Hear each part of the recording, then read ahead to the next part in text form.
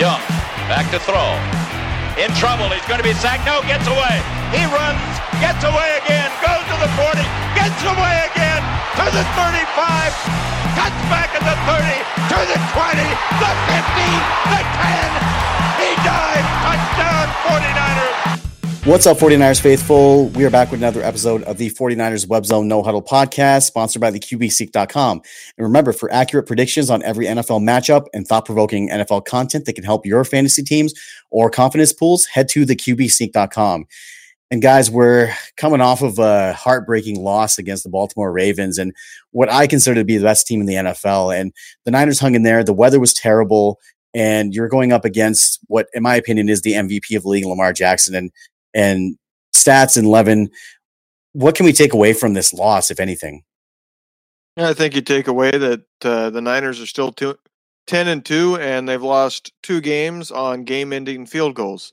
I mean, yeah, they lost, but they're playing on the road against clearly one of the top 2 teams in the league. I think the Niners be considered right there, considering they lost on a last-second field goal on the road to Baltimore. So I think you take away from it that at the very least, the Niners are one of the top teams, should be one of the Super Bowl favorites, and they travel well. I mean, that was game number 4, I think, on the Eastern Coast, and they won the previous 3, if I'm not mistaken. So they travel well, and if they have to go on the road in the playoffs at any point, shouldn't be a problem. And keep in mind, the Super Bowl is East Coast. I'm encouraged. I mean, everything I thought about the 49ers going into this game, I still think about them now. The defense put forth an incredible effort. I mean, Baltimore was just rolling people, and the defense held them to 20 points. One of those touchdowns was completely set up by the Jimmy Garoppolo fumble because it put them immediately in the red zone. Baltimore was held to just 4.6 yards per play. This defense played out of its mind, and that's without Dee Ford. That's without Tart, who missed some of the game after he was injured. I mean, I'm completely encouraged by this. And I think that if the Niners do have to play Baltimore again, I think the defense will be much more prepared, having seen Lamar Jackson and how they do things once already. They really seemed to adjust after the first half. Lamar Jackson was kind of, I wouldn't say having his way, but he was giving them the most trouble that we've seen out of anybody up to this point in the season. And the Niners came out in the second half and they changed their game plan a little bit. And I think that Baltimore also did as well. They started trying to throw the ball more. Good old Greg Roman, right? Can never help himself and just has to be throwing the ball. But I think that Robert Saleh did a really good job of adjusting. And that's one of the other things you look for, is because when you come to the stretch run and the playoffs, and when the finality is there, you have to be able to make adjustments within the game, because there may not be another game the next week, right? Especially obviously in the playoffs. So the fact that they were able to make that adjustment mid-game and be able to contain him for the second half, allow only that one field goal that ended up winning the game in the second half, to me it's huge. And you're talking about, again, like I said in the open, the number 1 team in the league. This Baltimore team has won in Seattle. They've beaten New England.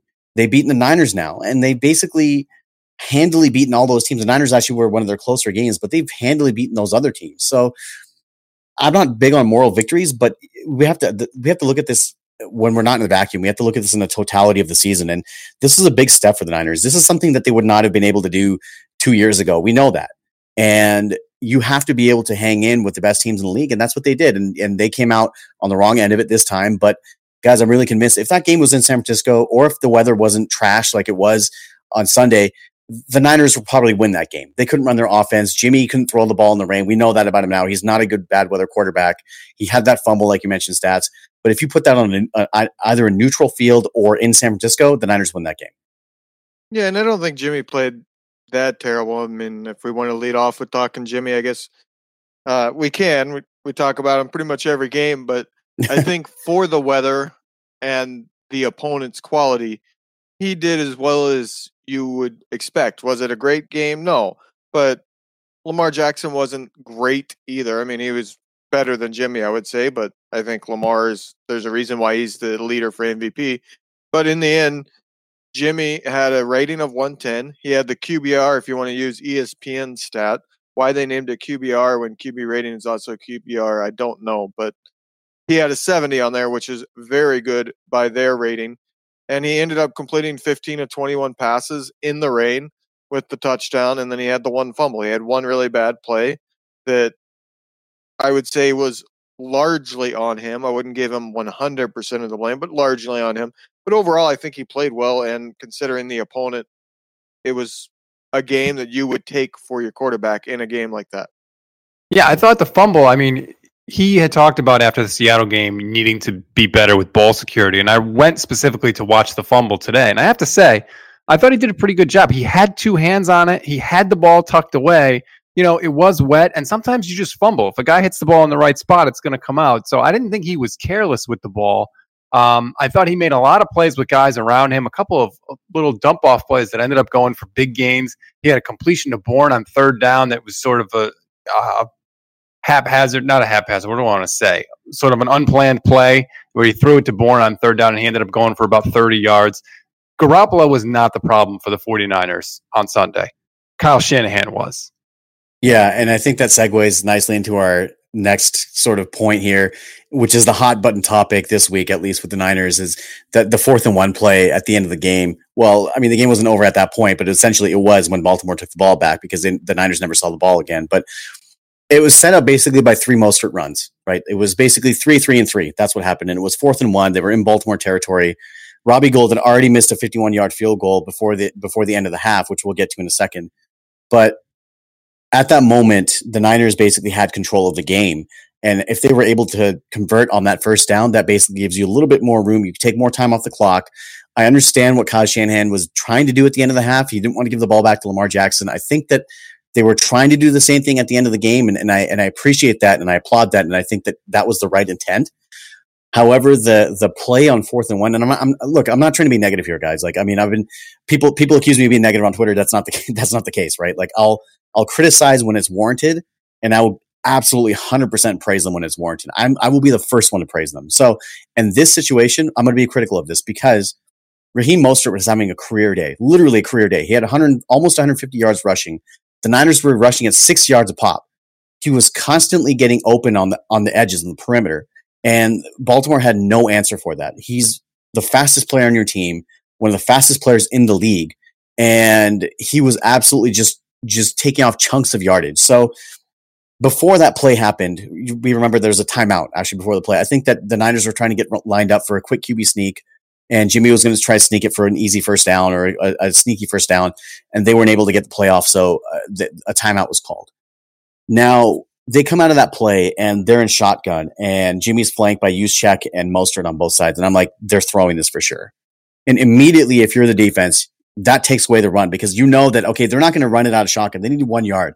Jimmy is sitting 4 yards back from the line of scrimmage. You're not going to hand it 4 yards off back behind the line of scrimmage to gain 1 yard of positive yardage. So that tells them that, like, okay, this is most likely a passing play. That takes that out of their mind that there could be a run play. That was the first mistake. The second mistake was that you needed 1 yard. And I know that it was a short little button hook pass. I had a chance to look at the play today and see what was actually going on from the all 22 angle. And Earl Thomas he read that route. He was all over Kittle. Probably would have been illegal contact if the ball got all the way through. But at that point, you can't give it up. You can't give it up to the officials to make that call at that juncture in the game. But that pass was not going to be completed. Earl Thomas was already there. The third mistake was that, in my opinion, if you're not going to try to throw the ball down the field, or we saw them throw the ball down the field in the 4th and 2 early in the game. Debo had that great touchdown. But if this is your plan to try to milk the clock and keep Lamar Jackson off the field, and you've been running at 6 yards a clip, you have to run the ball there. Jerry Rice was on the radio today here in the Bay Area saying the same exact thing. And for the people that are saying like, oh, well, we don't know what we're talking about because we're just bloggers or whatever the hell they want to call us. But the greatest player of all time said that they should have run the ball and left it up the offensive line. So I'm going to go with him. And I guess we'll start there. Well, I'll just say this, that I'm okay with them passing there. I'm not okay with the way they lined up. You made it easy for the defense. Mm-hmm. You took the guessing part of it out. The defense didn't have to decide whether it was going to be a run or a pass. They were able to know pre-snap, okay, they're passing. You don't give the defense the advantage in that situation. When it's 4th and 1, the exact thing you want to do is line up with all types of plays, being an option, so the defense has to defend both. And if you run it, that maybe leaves that slight opening because the defensive back has to hesitate and see if it's a pass first. Or if it's a pass, you have the linebackers sitting up in case it's a run because they have to be there right away and stop you before you get a yard. They took all that guesswork out and made it easy on the defense. That's my issue with the play. It's not necessarily that they passed, it's the way they lined up. How much of that do you think is a fact, or how much of that do you think is because Kyle Shanahan looked at the clock and said there's 6 minutes and 33 seconds left. Even if we don't get this, we'll still get the ball back one more time. And worst case scenario, we're down 7. I think a lot. I think, honestly, I thought of that at the time, actually, Stats, and I think that had a lot to do with it. He expected that they were going to get the ball back. Otherwise, why would you approach that drive that way? I think it's classic criticism of Kyle Shanahan. It's where he kind of loses sight of things. I think a really big factor was what happened at the end of the first half. Yes. He went for it on 4th down, and he got a long touchdown. He wanted to do that again. He thought, hey, we did it once, let's do it again, let's get him. And he got ahead of himself. He lost sight. It's that classic, he's the offensive coordinator, and he didn't have the head coach going, hey, hold on, you need 1 yard, get the first down, don't get cute. And that's the criticism Kyle Shanahan's going to have to live with, because at this point, it's happened often enough to be a true criticism that is real. I thought the bigger Kyle Shanahan blunder was at the end of the first half. And I was infuriated because they have the ball and they're just letting time just tick off the clock. Mm-hmm. It was unbelievable how much time they let come on. They completed a pass to Debo for 8 yards. It was 1st and 20. There was 1 minute and 13 left when they got the playoff. They didn't snap the ball again until there was 32 seconds left, and they had all their timeouts. And after the game, Kyle says, well, our number one priority there was not giving the ball back to Lamar Jackson. No, Kyle, your number one priority there is to score points. That's how you're going to win. You have to score points at that point. You were losing. And they ended up trying that 51-yard field goal with Robbie Gould.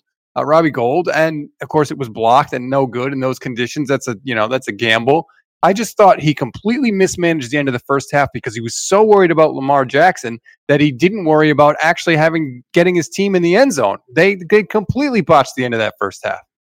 They did, and I think that there's two ways I think about that. First of all, I texted you guys when they started that drive. They started the drive with the draw play to Raheem Mostert, which got a bunch of yardage. Right? I was like, okay, that's what you do. The clock is going, and then they went into no huddle. They completed the pass to Debo. And then I believe that after that was the pass to Kittle, the screen to Kittle, where Emmanuel Sanders was called for the block in the back.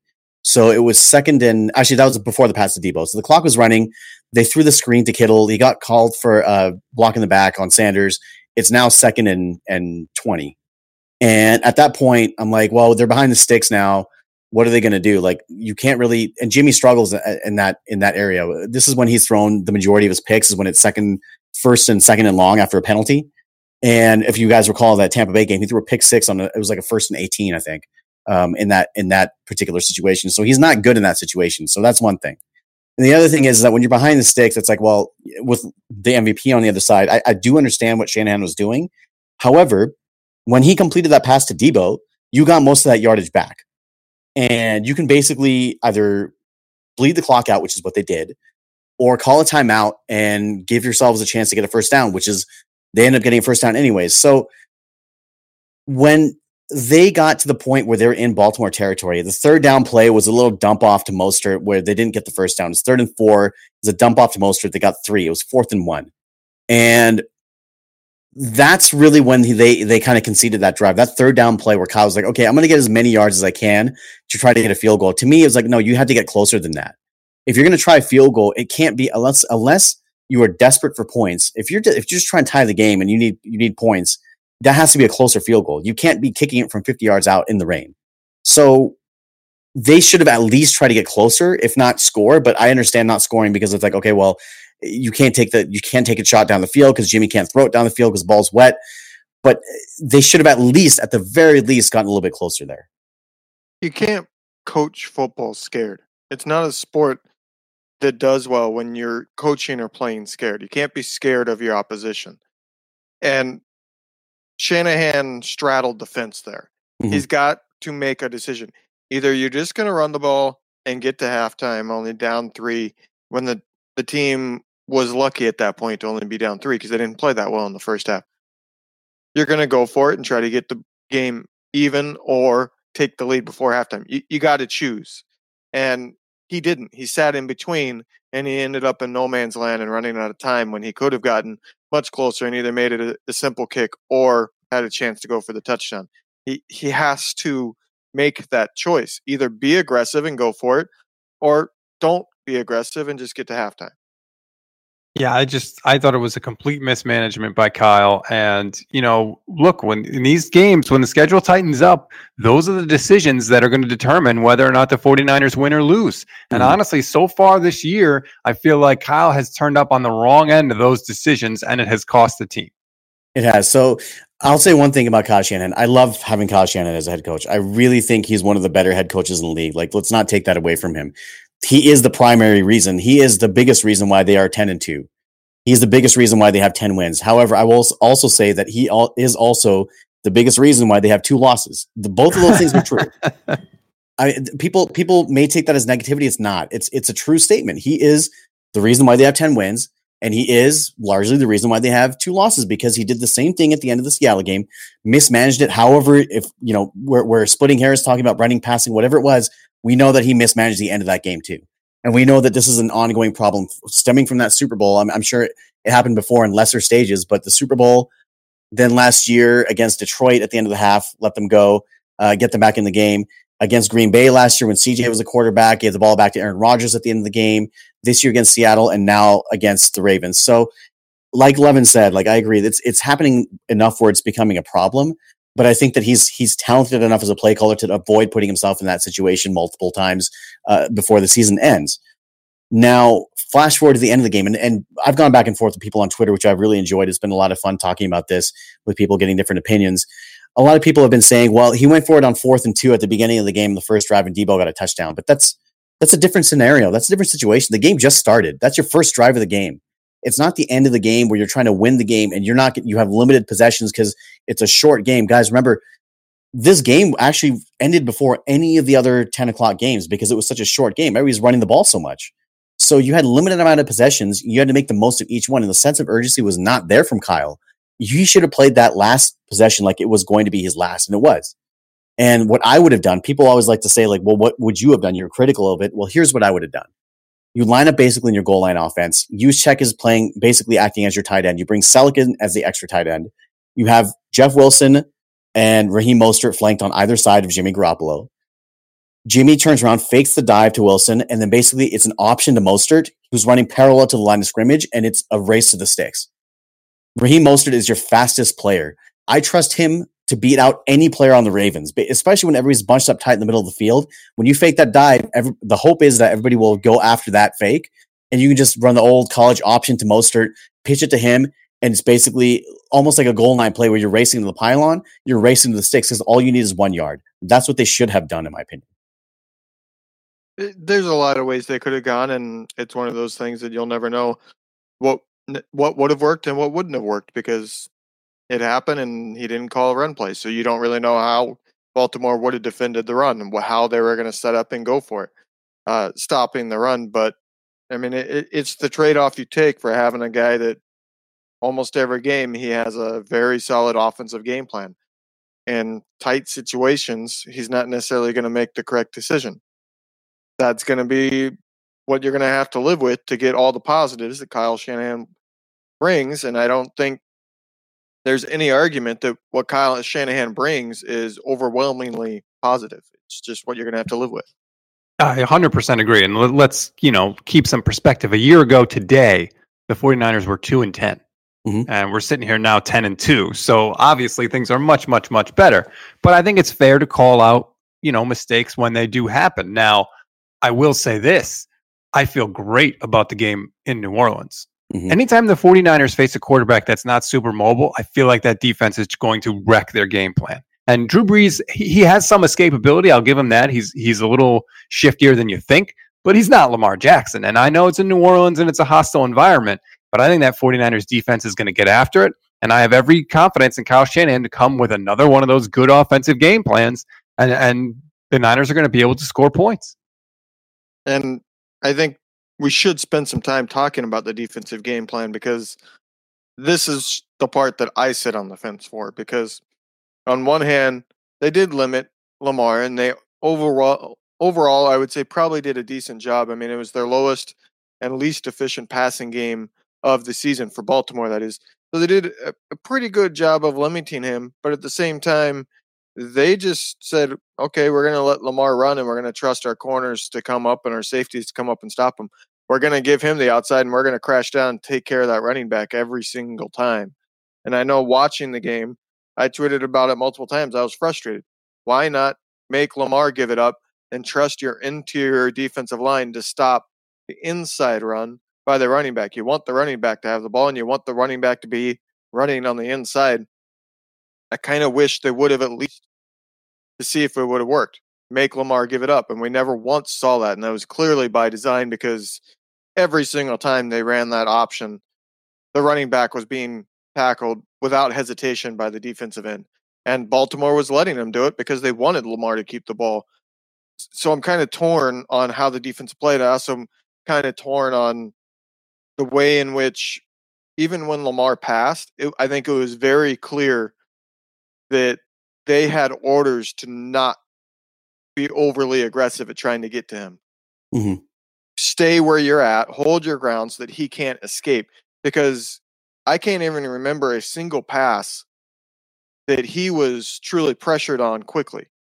There was no Bosa getting free. There was no Buckner coming up the middle that I can remember where it was clear that they're truly just trying to get upfield and get to the quarterback. They were more just holding their ground and creating a pocket and saying, okay, Lamar, you're going to have to stay in there and find the open guy. Good look against our secondary. And it's one of those things that if you get too aggressive with a guy like Lamar, he could burn you, but you could also create a big play. And that's kind of what the Niners needed to make the difference. They never got that turnover on defense that would have flipped this game. Yeah, I think that it was interesting to me because they were playing the beginning of the game in the first half where they gave up 17 points. It was their most, in my opinion, undisciplined half of football that I've seen them play. They took a couple of really dumb personal foul penalties that extended drives that basically gave Baltimore 10 points. Both of them happened on third downs. So those things are really uncharacteristic of what the Niners did. And I think that it was a really, really good lesson for them as far as how to defend the read option, how to defend design run plays by the quarterback. And you're talking about a defensive line that hasn't seen this before. Like, nobody runs this offense anymore. Like, even Seattle, Russell Wilson's a pocket quarterback now. He's not the same runner that he used to be. He runs when he needs to, but he stays mostly in the pocket now. And they struggle a little bit with Kyler Murray. And that was the first little glimpse that we saw. But even Arizona, they don't have design runs for Kyler Murray the way that Baltimore does. Like, this is basically like what we saw here with the 49ers when Colin Kaepernick was here. There are a lot of design running plays just for the quarterback, or a lot of one read plays that you saw from Lamar Jackson. So in that sense, I think that you're not going to see a quarterback that unique the rest of the year. But at the same time, it's like, well, they were so undisciplined at times. It kind of worries me because it's a copycat league. You may see more teams going to at least a fake of a handoff for a read option just to hold the defenders. And I think that to Stats' point earlier, I'm not even really worried about the New Orleans game. Like, I know it's Drew Brees, and I know Michael Thomas is leading the league in receptions and has more receptions himself than the entire 49ers receiving crew combined. But I think that doesn't really pose as much of a problem as a shifty quarterback does, because that's the best way to neutralize the pass rush, right? Is to be able to get a quarterback that designs run plays to beat your pass rushes. The Niners don't blitz a lot. They blitzed a couple times and were able to get to Jackson and at least make him throw it away or move him off of his spot. But Levin, I'm with you. It wasn't their best game, and they struggled. And I'm okay with that because you're not going to see this caliber of player again. Yeah, Lamar is a unicorn. I mean, he truly is one of a kind. There have been quarterbacks who were skilled, like Kaepernick, that have run this offense. There's been other quarterbacks that have run offenses that had options. Russell Wilson ran it quite often early in his career, but none of them had this combination of being perfect at running the option, knowing when to hand it inside and when to keep it, and having this crazy speed. I would say Russell Wilson was great at knowing when to hand off to Marshawn Lynch and when to keep it himself, but he doesn't have dominant speed. I mean, he's fast for a quarterback, but he's not fast overall, I would say. And then Kaepernick, he was just terrible at making that choice. I remember those games and being so frustrated that he would keep it himself when the defensive end never crashed down. And he would get tackled before he could get back to the line of scrimmage, and Gore had the opening on the inside. So you've never had this combination of a quarterback that is a physical freak, is one of the fastest, if not the fastest guy on the field, and he executes this type of offense perfectly. So let's shift it forward then to New Orleans, because look, the Monday Night Football game is going on right now. Seattle very well could be first in the NFC West when everybody wakes up on Tuesday morning. I fully expect that. I fully expect them to win, because look, as we watch this Monday night game, and by the time everybody hears us, the game will be over. We obviously don't know the outcome, but the way that Seattle plays on primetime, first of all, Pete Carroll lives for this. Okay, when other teams crumble in front of him, there is no better team than I've seen in my life than the Seattle Seahawks to be able to take advantage of that. If you give them an inch, they will take a mile, and this is what we've seen for 8 years. We've seen Seattle start off 0-2, 2-3, and all of a sudden they're in the Super Bowl or they're in the playoffs. They're hosting a championship game because everybody in front of them is crumbling, and they stick around long enough where they can take advantage. And that's basically what it is that every game they've won one game by more than a score this entire season. So, and it looks like that they're headed that way again tonight, where it's basically going to be a 1-score game all the way to the end. But really, to me, like, the Niners have to take care of their own business. And I'm sorry I cut you off, Stats, but it's just really frustrating to me. Like, when you had a chance in Baltimore to take care of your own business and they blew it. So they have to win this game against the Saints. If both teams went out and it's a tiebreaker at the end and the Niners went out all the way and they lose to the Saints, then Seattle wins the division. Regardless of what happens at the end of the year, Seattle will win the division if the Niners lose to the Saints because of that common opponent tiebreaker.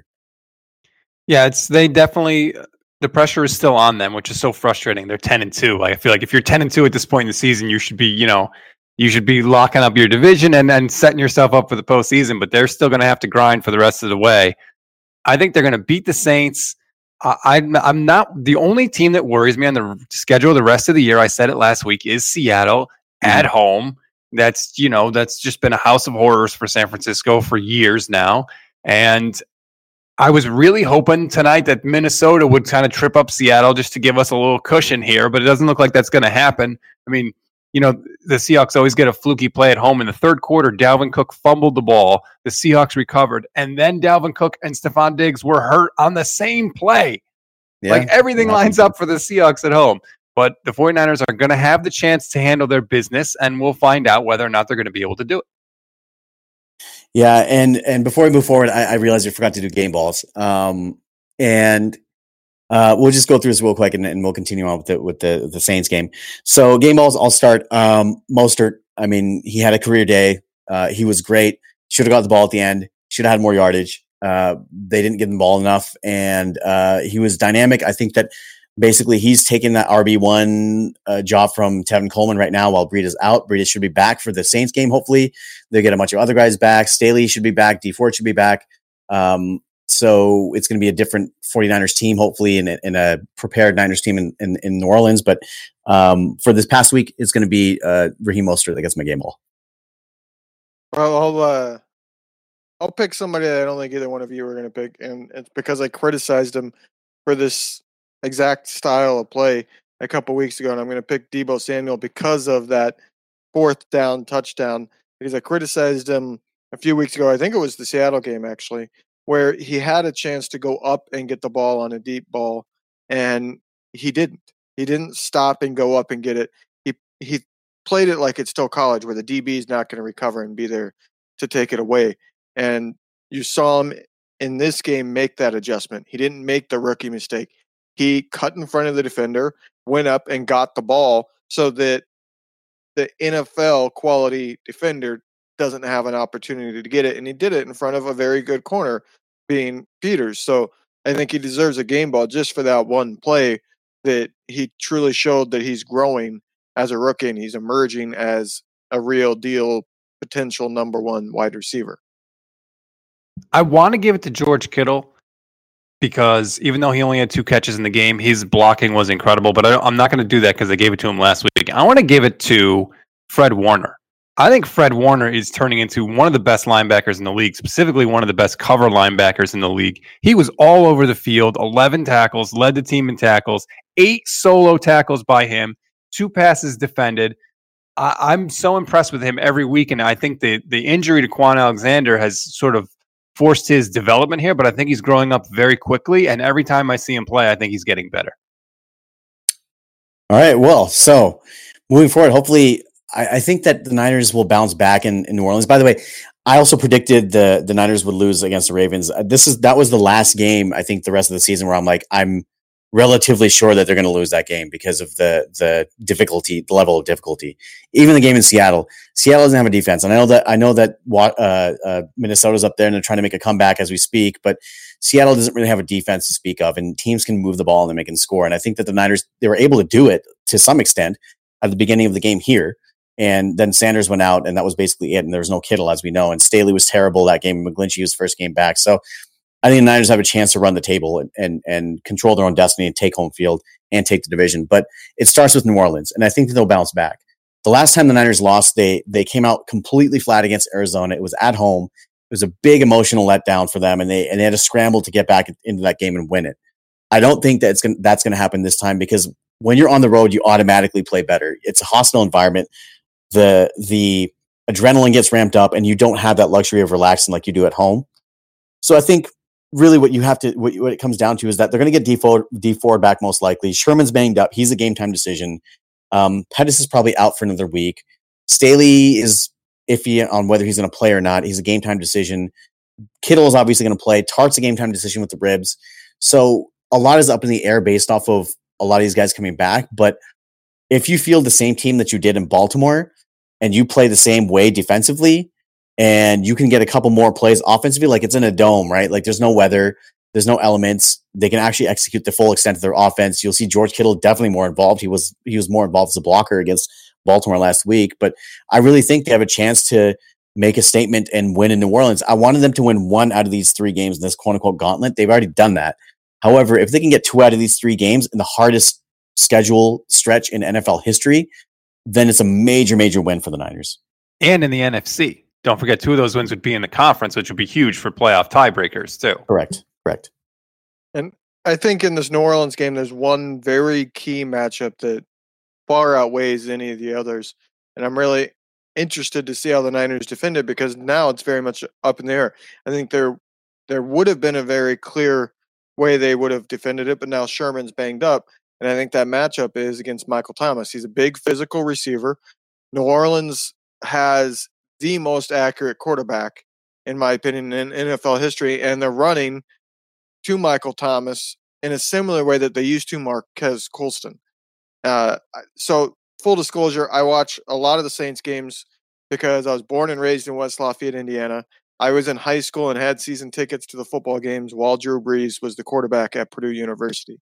So that's I wouldn't say it's the second team, but unless they're playing the Niners, I hope they win, basically. So I watch a lot of their games, and I lived there for a year after college, which was their Super Bowl year. So that kind of ingrained it a little bit. But anyways, what they do is essentially, it doesn't matter if Michael Thomas gets separation or not. He's not the best at getting separation. He's not dominating the league and having this great receiving season because he's getting crazy separation. It's because he will catch every 50-50 ball thrown his way, and Drew Brees is crazy good at throwing it to the spot that Michael Thomas has the advantage and will win that. Well, now he's playing a team that has big corners that he's not going to be able to necessarily physically bully, and it would have been a perfect game for Sherman to go up against him. And to me, that would have been a nasty physical matchup. But now Sherman's banged up. Do you really want him to be the one that draws that matchup? That means it's probably going to fall to Witherspoon, who's also a big corner, but I would say probably, I don't know if there's any cornerback in history that's been as good as Sherman in that physical style. So now, do they truly trust Witherspoon by himself, or are they going to give him constant help with an underneath linebacker or something like that? that matchup is going to be the key, because if you can shut down Michael Thomas, the New Orleans offense doesn't have much else. Kamara has not been the same this year. He's been neutralized for the most part. He hasn't been the same runner, so he's not the same dual threat that he was. If you shut down Michael Thomas, the Niners should win this game and win it pretty easily because he's been their offense. And I think that they're not going to be able to. I mean, they'll get the ball to Michael Thomas some, but I mean, Drew Brees, first of all, can't really throw the deep ball anyway. So I don't think the Niners are going to have to worry too much about that. I think they're going to load the box. I think they're going to try and jam Thomas and the other receivers, and then I think they're going to say to their pass rush, "Go get him." And honestly, I'm comfortable with that as a Niner fan. I'm more concerned on the other side of the ball because even though I think that the Niners will be able to run the ball, I don't know. I mean, I guess Emmanuel Sanders is still recovering from the rib thing, but I feel like his effectiveness recently has not been what it was when he first arrived. Yeah, and I do want to say one thing about this matchup because of, like you said, they might not have to worry about the deep ball so much. I almost want Tart to sit out regardless if he thinks he can go with the broken rib. I think Marcel Harris is probably the better option in this style of game because he's so physical and he's almost as good as a linebacker in that ability. Tart's also pretty good at that, but he's also more of an over the top. He's been playing a lot of the single high safety. So I would rather almost see Harris in this game. I mean, he did come up with a big play last week with that turnover, which is to me, it's one of the weirdest turnovers I've ever seen when he stripped Lamar Jackson because it was just a tackle and he has the ball. It's like, how'd that happen? You didn't even see it with the angle that the camera was at. But I think playing him down in the box as that extra guy down there would be a great way for the Niners to go and let Jimmy Ward be a single high safety. Yeah, I think that they can do a lot with this defense. I think that's the biggest thing is that because they don't rely on the blitz a lot to get pressure, we know that they blitz the least out of any team in the league. We know that they can scheme up a lot of things and free up a lot of players because you can get pressure with 4. That means that there's 7 guys in coverage. You can do whatever you want with them, basically. You match them up however you want. So that's what they are. They're very scheme neutral. And I think that benefits them because they can create mismatches on the defensive side, if you want to call it that, right? Usually we're used to offense creating mismatches, but they can be able to create a mismatch where you have one-on-one blocking for Dee Ford and Nick Bosa on the line while DeForest Buckner eats up a double team. So things like that will flip a game. And as we know, the Niners have been able to control so many games with their defensive line, and it starts with them. And getting Dee Ford back is huge because you really don't have a replacement for him. Ronald Blair tore his ACL. He is obviously out for the season and an impending free agent. You may not have him next year. I have to believe that they'll make a strong effort to re-sign him. Demontre Moore, who was the backup, looked promising, had a great game against Arizona and immediately the next game broke his arm and he's out for the season. So now you're basically down to practice squad guys who aren't used to getting snaps and Solomon Thomas rotating into that position. And we all know Solomon Thomas can't rush the passer. So having Dee Ford healthy and being able to come in pass rushing downs is huge. And I think that once they have him back and in the mix, it's going to really, really make it difficult on Drew Brees. You mentioned how they don't really have much on offense, Levin, but they do have Taysom Hill, who's kind of like their Swiss Army knife / Cordell Stewart kind of guy who just like, I don't know, like he's their gimmicky run guy. But Stats, what do you think? What do you think about Taysom Hill? I think Taysom Hill is the single most overrated player in the history of the National Football League. I'm so tired of hearing about him. Okay, he averages 25 yards of total offense a game for his career. If he's so good at all these things, how come he doesn't play a real position? I mean, we love to show the Taysom Hill plays where he throws an 8-yard completion or he gets a 4-yard first down because he breaks a tackle. We don't show the plays where he stinks, where he doesn't catch the ball, where his throw is terrible, where he gets tackled behind the line of scrimmage. It's just like this. It's like one of those, Ryan Fitzpatrick. Oh, did you hear he went to Harvard? It's just one of those things. Like announcers love to say that he's so great. He's not a terrible player. He has some skills, but his impact on the game is vastly overstated. If you're going to come at me and say your game plan is Taysom Hill on Sunday, please sign me up for that. I love how you were just basically just went in on Taysom. Did he still did he steal your lunch money at some point? Or I just can't stand it. It's infuriating. People make him out to be like this, like defensive coordinators are losing sleep because Taysom Hill is going to run for a 6-yard gain. No, thank you. Oh, you got me going now. That's it. We should just dedicate the next episode to Taysom Hill hate, just like a special No Huddle podcast just dedicated to stats ranting about Taysom Hill. We should do that. All right. So with that being said, I think that we should move to predictions and what we think is going to happen. I did predict the Ravens score. I believe I predicted the score correctly too. But I'm not going with the opponent this week. I've gone against the Niners only twice this season, been wrong once, been right the other time. I'm going with the Niners this week. I don't think it's going to be particularly close. I think they'll pull away at the end just because the Saints really don't have a defense. Like they almost lost last week. They give up a ton of points, even at home, on the road. They're inconsistent. If the Niners can hold on to the ball and if they don't have any foolish turnovers, like every game, Jimmy has that one play that's a what were you thinking throw. This past game, he had one out to the sideline to Kittle where the linebacker jumped it, and he was never really going to take it to the house, but it was almost an interception. It's whether the team can catch those or not, right? So if they drop those, and if they can't capitalize on that, then I'm cool with that. And I'm going to go Niners. I'm going to say they win 27-20. I know I said it'd be not close, but I think the Saints will get a garbage time touchdown. I think the Niners will win 27-20. I think the Niners are going to win also. I think they're going to put up 30, to be honest. I think that they're frustrated. They're going to have to hear a whole week of people, talking about how the Seahawks are now the number one seed or not, the Saints are the number one seed, but the Seahawks are first in the NFC West because, by the way, it's now, 35-17 Seattle because, that's just what happens in these games. I think the Niners are going to be ticked off.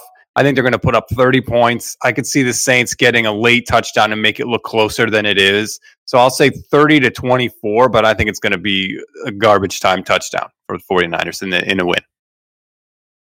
Well, I'm torn on how many points I think the Niners will score because on one hand, I do think on a New Orleans quality defense, but there's an underrated factor here, and that Superdome is very hard for opposing offenses. Mm-hmm. There's going to be some timeouts wasted because they couldn't get the play call in. There might even be quite a few false starts. It's a difficult place to be able to hear because it is a dome, and it's a dome that is particularly loud as domes go. So this is a game I could see the Niners scoring just a ton of points, but I think that will play a factor. So I'm going to go slightly less than what I feel like they should score. I'm going to say they're going to score 27 points. I do think the Saints will get a couple chunk plays. I don't think they'll consistently move the ball. So I'll give them 17 points. So that's 27-17. I am picking the Niners for the first time in 3 weeks. I did miss last week's podcast, but I went with the Ravens. That's I gave you. I read your pick out to the listeners, and looks like Levin and I were right last week. All three of us go with the Niners this week. I am comfortable with saying that they'll win just because they are so good against pocket passers, and really they control their own destiny. As you look forward to the rest of the season, the Niners get a little bit of a break with Atlanta coming here to San Francisco next week. And then the Rams coming here, and then basically that Seattle game, which is pretty much going to be for I think the division as the football gods so have it. And by the way, guys, aren't you wishing that they would have that tie a few weeks ago at the very least?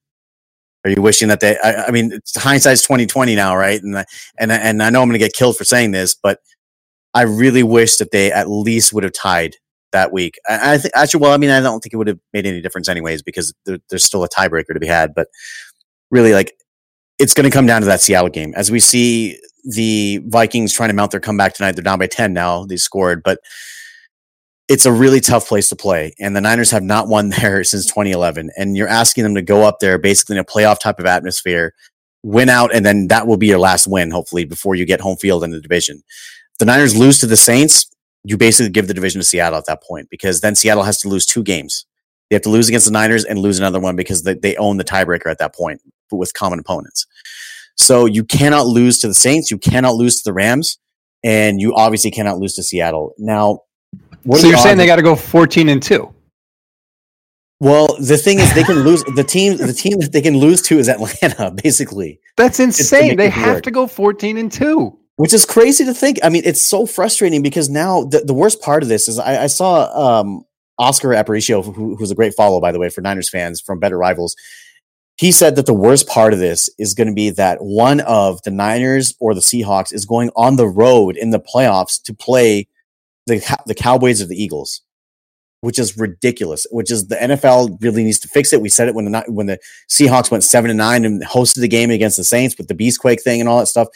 The NFL needs to fix it. And really, it is what it is. It's not going to get fixed before the end of the season. So you have to win that game. Levin, I'm with you. I think the Niners defense and running game travels, right? So I'm not even worried about that game, but I would love to have a first round bye. I would love to have games at Levi's Stadium this year in the playoffs. And the Niners really pretty much have to stats run the table. That's the position they put themselves in by losing to Baltimore, unfortunately. You don't want to go on the road in the playoffs to Seattle. That's a house of horrors. Hell no. I don't want to go on the road in the regular season. I wish they would just not even have to play there at all. Like it's just weird stuff happens. I don't know if they have a horseshoe buried underneath the 50-yard line, but weird stuff happens. They are the best fourth quarter team I've seen outside of the Patriots in the last 20 years. Russell Wilson is an absolute magician up there. Pete Carroll, I don't know what he does to get his team up for those games. They do not lose those games. Like stats, you had a stat for me about primetime games under Pete Carroll. What was that stat? They're 18-2 in home primetime games under Pete Carroll, and probably 19-2 after tonight. Unbelievable. And that type of dominance, it's not an accident. It's not just luck. They are one of the dominant teams of this era of NFL football. Like we talked about the Niners, then their Camelot, like Eddie DeBartolo used to call it, from 81 until Steve Young left in 99. They got 5 Super Bowls out of that. People forget since 2005, the last 15 years, the Seahawks have been in the Super Bowl 3 times. They've lost 2 of them, but they've been there 3 times, and they've hosted multiple playoff games at home. So really, this is a team that basically, like, they built their own, I guess, version of what the Niners had in their dynasty. It eventually will end at some point, but you're in the heart of that now, and the Niners have to go win there. That's what it's going to come down to. Well, Seattle's been the most consistent, best NFC team for a decade now. That's just the way it is. They're not as dominant as, obviously, the AFC team, being the New England Patriots, but they've been quite good for a solid decade now. Consistent playoff team that is to be reckoned with in the playoffs. But I just don't want to go to Seattle. It leaves me speechless just thinking about it, and how much that would really stink to have this season end there again. Doesn't mean they couldn't win. I mean, we're being a little apocalyptic here, but if a season that has gone so well ends in Seattle once again, I might have a hole in my wall. And stats, they can't flex that game, correct? The last game of the season is not flexible. No, because there's everybody either plays at 1 or 4 on the last week of the season, because they don't want anybody to have to. Isn't that right? Because they don't want anybody to be at a disadvantage when the playoffs start. Right. Yeah, it would be a huge disadvantage, not necessarily because the 2 teams involved would be playing in this specific scenario, but there were times, I believe, in the past, I can remember from years, a team was getting to watch their playoff opponent. They knew they were playing that team, and they're playing in week 17, and they're getting to watch them. I remember that. It was an advantage. But I remember that. I mean, we'll see. I will say this. We talked about how it's going to stink for one of these teams, whether it's Seattle or the Niners, to have to go on the road for a playoff game. I hope it's Seattle. It might be the camel, it might be the hair that broke the camel's back to finally get the NFL to update. This is a pet peeve of mine in all of sports. Divisions are such an outdated idea. They were there because it used to be hard to travel. So you needed to have more opponents that were close. I'm still for having divisions, but there is no reason that some crappy team coming out of the NFC East is going to be 3 or 4 games worse then the division loser in the NFC West should get a home playoff game.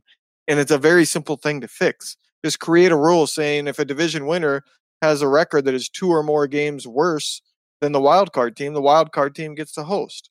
That way, if that way you give a slight advantage to your division winner, but it's not overwhelming where you have some 8-8 team hosting a 13-3 team. That's just absurd. So maybe this will be the one that finally breaks it and gets one of these leagues to update their playoff team. Yeah, I agree. Just some sort of seeding system that they have, like similar to the NBA, where you have all the teams that are seeded. You still have your divisions for tie-breaking purposes and things like that, and for determining home field, but just basically a seeding system that will allow the NFL to be able to fix this problem. It's an ongoing thing.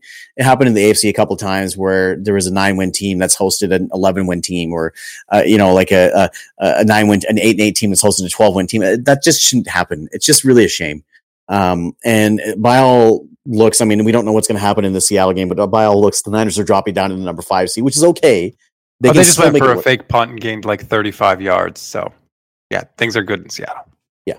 So the Niners are dropping down to the number 5 seed, and basically what's going to happen with them is they're going to have to take care of their own business, win out, and hope that Seattle loses. Like, look, Seattle hasn't lost on the road this year. They're not. I highly doubt they're going undefeated on the road, especially given the fact that they're already on this will be their 7th straight win, I think. Like, you're not going to go into the playoffs on like a 12-game win streak and keep winning, right? Like, the NFL isn't like that.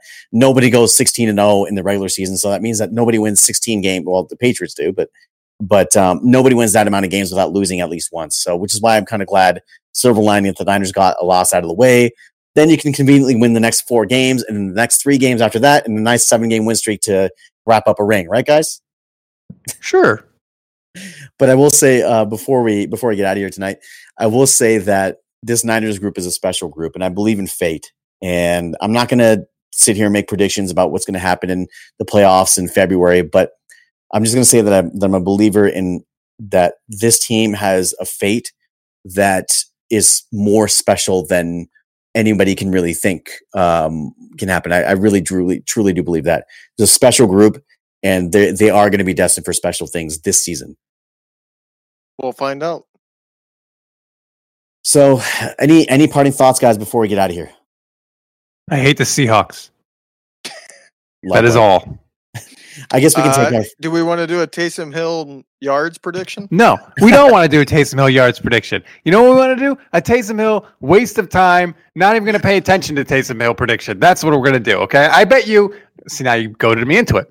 I bet you he has less than 30 yards, and he doesn't score. All right. So if he has more than 30 yards and or scores, Stats has to put a picture of Taysom Hill up for the week on his profile picture. Is that a deal? What do I get if I'm right? You get to say that you're right. Well, that doesn't mean anything. I'm always right. Zane's coming up with this thing, so what do you want Zane's profile picture to be? Yeah, that's true. I have nothing against Taysom Hill. I'm cool with Taysom Hill. Hey, you made the bet. You threw it out there. You got to change your profile picture to Russell Wilson for the week. Ooh. If he has more than 30 yards if he has less than 30 yards in a score, or if Taysom Hill has more than 30 yards or more than 30 yards or a touchdown. Okay. All right, fine. I'll do it. I don't even know why I have nothing against Taysom Hill. My popcorn ready. I'm just on the sidelines with my popcorn. Oh, man. Levin has avoided any interaction with this bet when nicely done. And I started it. the Taysom Hill bet. All right. So with that, for Levin Black and Rob Satsguerrera, I am Zane Nakvi with another episode of the 49ers Web Zone No Huddle podcast, sponsored by the QBSeek.com. And remember, for accurate predictions on every NFL matchup and thought-provoking content that can help your fantasy teams or confidence pools, head to the QBSeek.com. Check you guys later.